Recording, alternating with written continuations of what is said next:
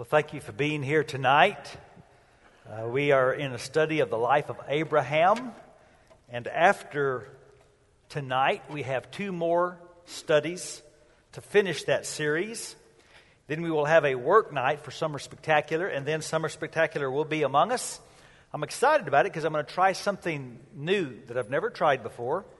I'm going to preach on Elijah myself. That morning, I'm going to preach on Elijah as Summer Spectacular begins. And then all 3 nights, depending on which session you come to, you're going to get 3 different sermons on Elijah. And then I'm going to keep preaching on Elijah when Summer Spectacular is over. Maybe some of our guests will come and fall in love with the story of Elijah and want to come back. And so it's going to be a great week, and I hope you'll be a part of that. And I hope, like Kyle asked, you'll consider finding one way that you can serve as you come. So be opening your Bibles, please, to Genesis 21.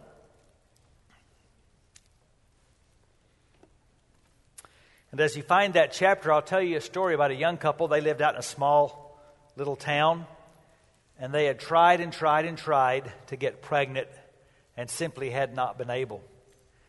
And finally, they went to see a specialist in a large city some distance away and got the very discouraging news they were not going to be able to get pregnant.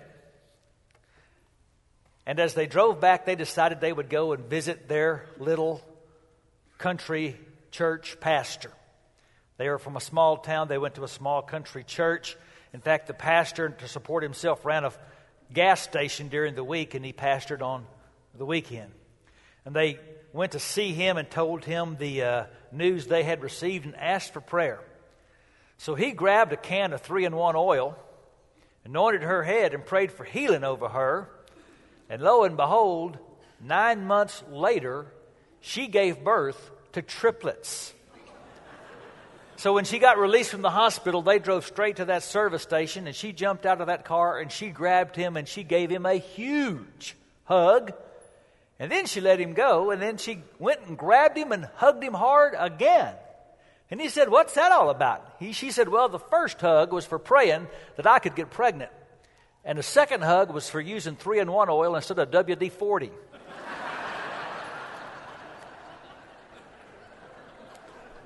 Well, the people of God believe in the possibility of miracle birth.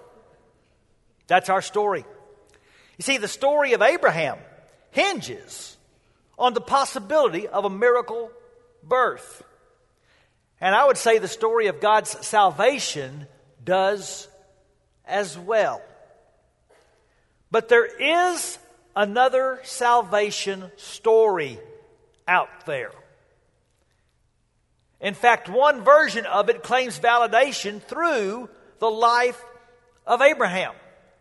But the 2 stories are completely incompatible. And that, I think, is the real message of the tale of 2 boys. Let's read the first 7 verses together first regarding Isaac. Now the Lord was gracious to Sarah, as he had said, and the Lord did for Sarah what he had promised. Sarah became pregnant and bore a son to Abraham in his old age, at the very time God had promised him. Abraham gave the name Isaac to the son Sarah bore him. When his son Isaac was 8 days old, Abraham circumcised him as God commanded him. Abraham was 100 years old when his son Isaac was born to him. Sarah said, "God has brought me laughter, and everyone who hears about this will laugh with me." And she added, "Who would have said to Abraham that Sarah would nurse children? Yet I have borne him a son in his old age." Now, we've waited a long time for this to happen. This has been the promise that has guided this whole story. But notice how it's attributed directly to God. It says, now, the Lord was gracious to Sarah, as he had said, and the Lord did for Sarah what he had promised. So, right off the bat, you need to know this about Isaac. The Lord said it, and the Lord did it.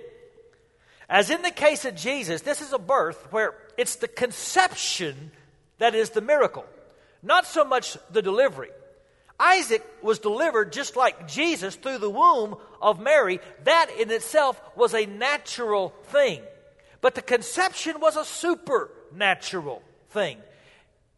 And even though you're watching Sarah give birth, something that women have done since the beginning of time, and everything about it appears natural, if you know this story, you know there's something much deeper going on here. In fact, not only did God give Sarah the ability to miraculously conceive, but notice she's also, even though she's 90 years old, able to nurse. And to nurse for several years, because that was the custom, and still is the custom in the Middle East today when you have a child.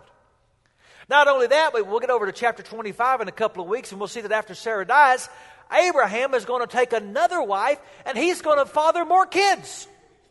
And so what we're saying is that, in essence, God made two dead bodies alive again. She could nurse. He could bear more sons. Romans 4:19, though their bodies were as good as dead, they were reproductively dead. But God made them alive. And Abraham learned that Yahweh is not bound by time. I think that's the significance for this interesting and almost unnoticed little verse later in the chapter. It says, verse 33, that Abraham planted a tamarisk tree in Beersheba, and there he called upon the name of the Lord, the eternal God. Now, God hasn't been called by that name yet in Scripture. But Abraham called on him by that name because he understood, I serve a God for whom time is not an issue. In fact, the failing of Abraham's natural virility did not limit God. In fact, it was exactly what God wanted. God's intention was that there be no doubt that Isaac was a child and a result of a promise. And so Abraham holds in his arms then a 20-something-year-old promise made tangible. And he responded with obedience in two different ways. Number one, he circumcised that little boy. And you got to realize now, that's significant because to this point, a baby hadn't been circumcised yet. God had just given, just a year before, the command to circumcise, and grown men had been circumcised. But to our knowledge, this is the first time a brand new baby boy has gone through this. And I'm sure some people must have thought, Abraham, what in the world are you thinking? But he was being obedient. Not only that, he was submissive because he named the boy Ishak. That's what God all the way back in chapter 17 said he was going to name that boy. When Abraham laughed at the possibility of a boy being born and tried to talk God into giving the blessing to Ishmael, God said, all right then, you'll name him Ishak when he comes. And that was the name that Abraham gave him. And he and Sarah, they were proud of that name. They weren't embarrassed. People did laugh when they heard of the birth of Isaac. But his name is also a constant reminder that God's promises are no laughing matter. And that sets up the next part of our text regarding Ishmael. So look at verse 8 and following. The child grew and was weaned. And on the day Isaac was weaned, Abraham held a great feast. But Sarah saw that the son whom Hagar the Egyptian had borne to Abraham was mocking. And she said to Abraham, get rid of that slave woman and her son, for that slave woman's son will never share in the inheritance with my son Isaac. The matter distressed Abraham greatly, because it concerned his son. But God said to him, do not be so distressed about the boy and your maidservant. Listen to whatever Sarah tells you, because it is through Isaac that your offspring will be reckoned. I'll make the son of the maidservant into a nation also, because he is your offspring. Early the next morning. And by the way, I think this is one of the hardest things Abraham ever did. Early the next morning, Abraham took some food and a skin of water and gave them to Hagar. He set them on her shoulders and then sent her off with the boy. She went on her way and wandered into the desert of Beersheba.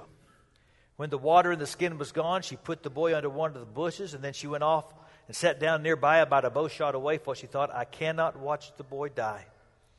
And as she sat there nearby, she began to sob. And God heard the boy crying. And the angel of God called to Hagar from heaven and said to her, What is the matter, Hagar? Do not be afraid. God has heard the boy crying as he lies there. Lift the boy up and take him by the hand, for I will make him into a great nation. Then God opened her eyes, and she saw a well of water. So she went and filled the skin with water and gave the boy a drink. God was with the boy as he grew up. He lived in the desert and became an archer. And while he was living in the desert of Paran, his mother got a wife for him from Egypt. Now, according to Josephus, this story under consideration took place when Isaac was about 3, which would make Ishmael about 17. Now, that might seem strange to our culture, but to the Middle East, to this day, it's not unusual for a child to be nursing all the way up through the several years of age. So, about the age of 3, he's weaned, and Abraham throws a big feast. And that's when something Sarah had suspected, I think, for years, got public. I don't know about what kind of family you came from or if you can relate to this story, but I can. I only have one brother. He's about 2.5 years younger than me. I was the firstborn on my mother's side, and because of some financial issues with my dad being in the Air Force and other things, for the first about 9 months of my life, I actually lived with my mother's parents. They would go to the Sinclair station they ran and put me in a little basket under the desk and take me home. They got extremely attached to me. So attached that when my father got out of the Air Force and he got a job with Sears in Albuquerque, and they lived in just south of Waco, Texas, they came in about 3 years, 36 times to Albuquerque to see me. Now that's spoiled. They would shut down the station on Friday night, drive all night long so they could be there on Saturday and Sunday morning and get in the car and drive all the way back. So I was pretty fond of my pawpaw and nanny because basically life was good when I was around them. One night I'm at their house in Moody, Texas, and they walk in with my mother and this little screaming thing in a blanket. No one had told me that I was about to be a brother. No one had asked my permission for this invasion into my home life. And in sin of all sins, they took this little screaming thing and put him in Pawpaw's lap. Nobody had ever sat in Pawpaw's lap before. So, I went and did the only thing you're supposed to do. I walked over and poked him right in the eye. It's the first spanking my pawpaw ever gave me. Now, through the years, I came to decide that there was a small place in the family for my brother. But Ishmael had a harder problem. I'm sure at that feast, and they called it a great feast, so I'm sure the hundreds of people that are a part of Abraham's extended family and household are at this feast. And Abraham stands up in front of everybody, and he tells them again the story of the promise and how Isaac is a special child, and he is destined for greatness in the eyes of God. And he reaffirms Isaac's status as the long-hoped-for heir. And you're Ishmael. And for 13 years, that's how your daddy talked about you. Because remember, up until a year ago, Abraham is still trying to tell God to let Ishmael be the promised child. So for 13 years, you've heard your daddy place his hopes on you. And now, you're on the outside looking in. And it provided the soil for the seeds of jealousy and resentment to grow. And by the way, the Hebrew verb implies that this mocking was a continual thing. In other words, apparently Ishmael was behind scenes constantly mocking his brother. But at the feast, it went public. And Sarah saw it. And she did not interpret Ishmael's actions as just teasing. She knew that he was challenging his right to preeminence. He was publicly mocking the thought that this little boy should be the heir when he was the young man and the firstborn who deserved to be.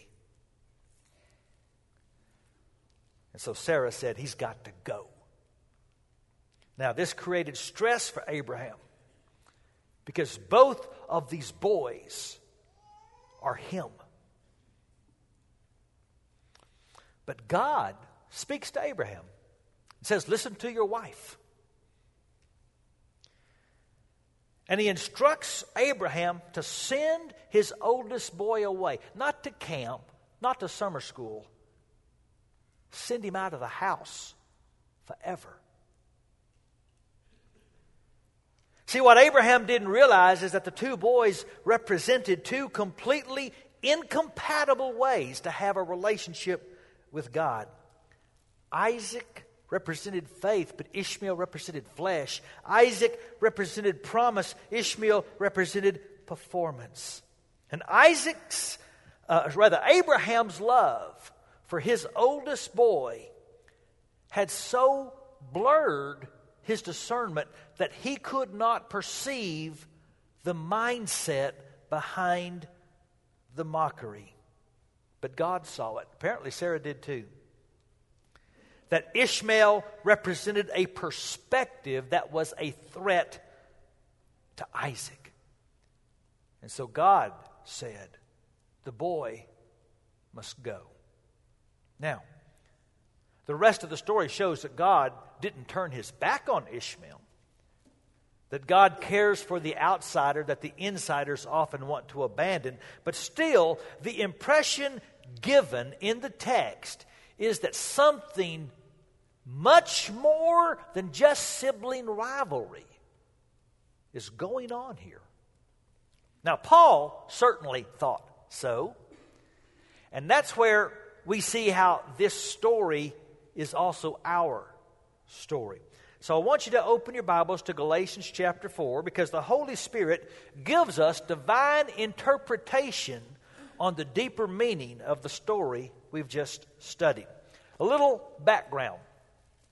Paul goes on a missionary journey. His custom would be to go to the synagogue in the towns, speak first to the Jews, then to the Greeks. But when he got up into a part of the world called Asia, specifically a part called Galatia, he starts to go to cities that don't have a strong enough Jewish presence to even go to a synagogue. They don't even have a synagogue. And it's the beginning of what I would just call blatant, aggressive Gentile evangelism. And when word got back to Jerusalem what Paul was doing, they freaked. And some Judaizers immediately got up there to Galatia after Paul had left and said, oh my goodness, Paul preached a truncated gospel to you. He didn't give you the whole message. He didn't tell you to be circumcised, did he? We're here to fix that. I think some people misunderstand Galatians. The issue is not, can a Gentile be saved? The issue is, can you be saved if you haven't been circumcised? Appreciate their context. Jesus was a Jew. He was the promise of the Jewish people. He spoke Hebrew. He studied Torah. He kept the law. And now you're going to tell me that people can be followers of Jesus and not be Jews? You're going to tell me that you can get to Jesus and you've never even heard of Moses? And so the issue isn't, can Gentiles become Christians? The question is, but don't you have to go to Sinai before you can get to Calvary? And so they come along and they say, Jesus plus circumcision is the real gospel. And to defend their position, they point to Abraham. Let me just tell you, though, don't get into an argument over the Old Testament with Paul. He comes along and says, you want to talk Abraham? Well, okay, but remember this. Abraham had 2 boys. And both boys were circumcised. So Paul comes up with this brilliant argument where he says, you think the issue is who's your daddy? No, the question is, who's your mama? Look at how he interprets the story, starting in verse 21. Tell me, you who want to be under the law. By the way, I'll come back to this. You know why we have legalists? Because people want them. Some people want to be under law. I'll tell you why in a minute. Tell me, you who want to be under the law. Are you not aware of what the law says? For it's written that Abraham had 2 sons, one by the slave woman and the other by the free woman. His son by the slave woman, notice this, was born in the ordinary way. But his son by the free woman was born as the result of a promise. These things may be taken figuratively, for the women represent 2 covenants. One covenant is from Mount Sinai and bears children who are to be slaves. This is Hagar. Now, Hagar stands for Mount Sinai in Arabia and corresponds to the present city of Jerusalem because she is in slavery with her children. But the Jerusalem that is above is free, and she's our mother. For it's written, be glad, O barren woman who bears no children. Break forth and cry aloud, you who have no labor pains. Because more are the children of the desolate woman than of her who has a husband. Now you brothers like Isaac are children of promise. Remember, he's writing to Gentiles. People who've never been circumcised. He says, at that time the son born in the ordinary way persecuted the son born by the power of the Spirit. It is the same now. But what does the Scripture say? Get rid of the slave woman and her son. For the slave woman's son will never share in the inheritance with the free woman's son. Therefore, brothers, we're not children of the slave woman, but of the free woman. See, Paul sees these 2 boys as representing 2 gospels that are absolutely irreconcilable. Now, please notice there's nothing illegitimate about Ishmael's birth. But there's nothing supernatural about it either. Ishmael was the product of his father's flesh. And he represents, Paul says, all those who place their hope in what they can effectuate. And this is the foundation for all religions besides Christianity. But Paul says the result of any system where Christ is not all sufficient is bondage. And please understand, many systems out there will include Christ. He's just not all sufficient. Paul says they all produce bondage. The man who makes keeping law the basis for his hope is in the position of a slave. Why? Because you've got to constantly please your master, and every night you wonder, have you done enough to do so? It's bondage, Paul says. If you buy into this, Christ and, Christ plus, if you make your hope dependent on anything that you have to do, you're a slave. And you're constantly anxious about whether or not your master is pleased with you. Folks, there's a reason why the last word in the Old Testament is curse. 619 laws in Torah, and man is still under a curse. But there are 2 boys. One's born the ordinary way, Paul says. The other one was born as a result of a promise. What he's saying is that when Isaac was born, Abraham and Sarah didn't throw a party and say, look what we did. Isaac wasn't born in the ordinary way. His was a supernatural birth. that resulted because Abraham and Sarah acted in faith on the promise of God. Let me explain what I mean. When God promised them, he's 99, she's 89, you're going to get pregnant and have a baby, they had to act on the promise. What does that mean? Well, let's be honest. They went into their tent, they turned off the lights, and they do what couples do when they want to get pregnant. It made no rational sense except that's what you do when you believe a promise that if you do it, you'll get pregnant. See, I see personally an analogy here to baptism. I think baptism is often misrepresented in the religious world as a work, and it's often diminished that way. The Bible never once calls baptism a work anywhere. It's always called an expression of faith in the promise of God. Baptism is a response of people to a promise that God can supernaturally bring life into people that were dead. That's what Paul says, Romans chapter 6. Don't you know that all of us who were baptized into Christ Jesus were baptized into his death? We're therefore buried with him through baptism into death, in order that just as Christ was raised from the dead through the glory of the Father, we too may live a new life. Now, why is all this important? Simple, the Galatian controversy still exists. Is it Jesus plus or Jesus only? Let me remind you, folks, what does Jesus mean? The name Jesus. What does it mean? It doesn't mean try harder. It means God saves. And the way of promise is the way of trusting God to do for us what we could never do for ourselves. That's why I agree with the famous old street evangelist, H.A. Ironside. He would often be interrupted, and people would say, you say there's just one faith, but we think there are hundreds and hundreds of religions, and they all say different things. And he would say, no, they don't, really. There's two religions. There's only two. One is the religion of what you have to do, and the other is the religion of what's been done.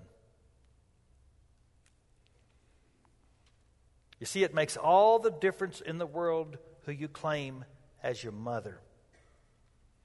The slave child and the free child cannot coexist. So here's where this gets real practical for us. Here's point number one.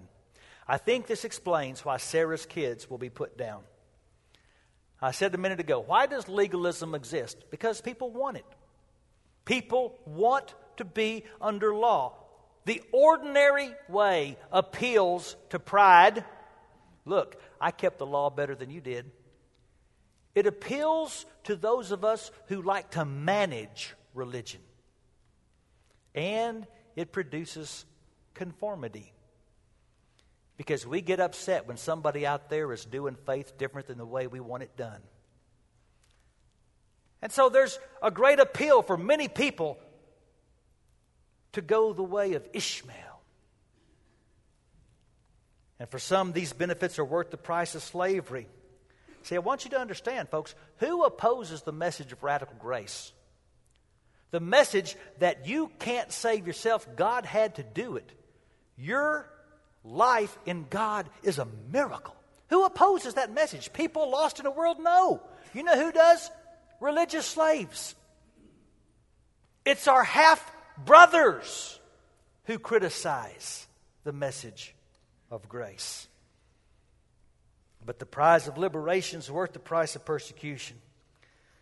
When John F. Kennedy was running for president in 1960, he was in West Virginia. He was speaking to some coal miners, and one of them raised his hand and said, "Sir, is it true you're the son of one of the wealthiest men in America?" He says, "That's true." "Is it true you've had everything you've wanted all your life?" He said, "That's also true." "Is it true you've never done one hard day of work with your hands all your life?" He said, "That's true." And the miner looked at him and said, "Well, son, let me tell you, you haven't missed a thing."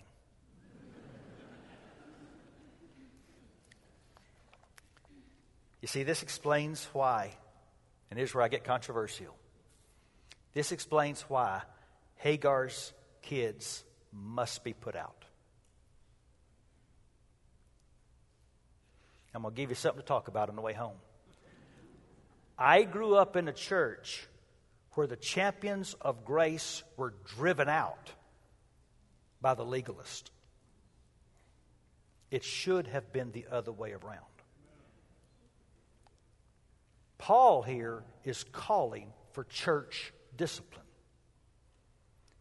People who want to teach a performance-based faith, a pride-filled faith, a faith that produces bondage, a faith that depends on Jesus plus, need to be driven out to protect the inheritance and the freedom of the children of promise.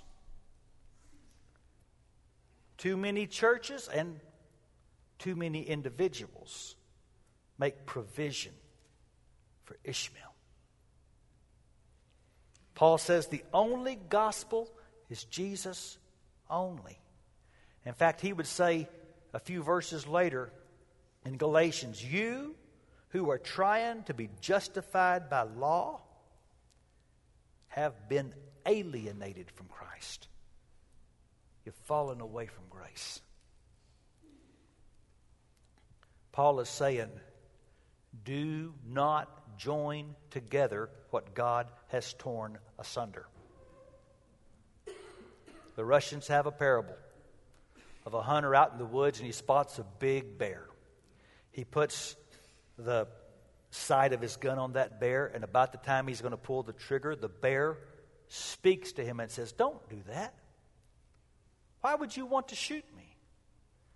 And the hunter says, because I want a fur coat. And the bear says, that's reasonable. Let's sit down and talk. All I want is a full stomach. So the hunter puts his gun down and they negotiate. And a short time later, the bear walks off alone. The negotiations were quite successful. He had a full stomach and the hunter had a fur coat. And the moral of the story was, some things weren't meant to coexist. There may be two ways to make boys, but there's only one way to God. Jesus only is our salvation. So we're going to sing about Him. We're going to thank Him for our freedom. And tonight, if you have never confessed Him, if you have never responded in faith by being baptized into Him, that's what you ought to do while we stand up and sing.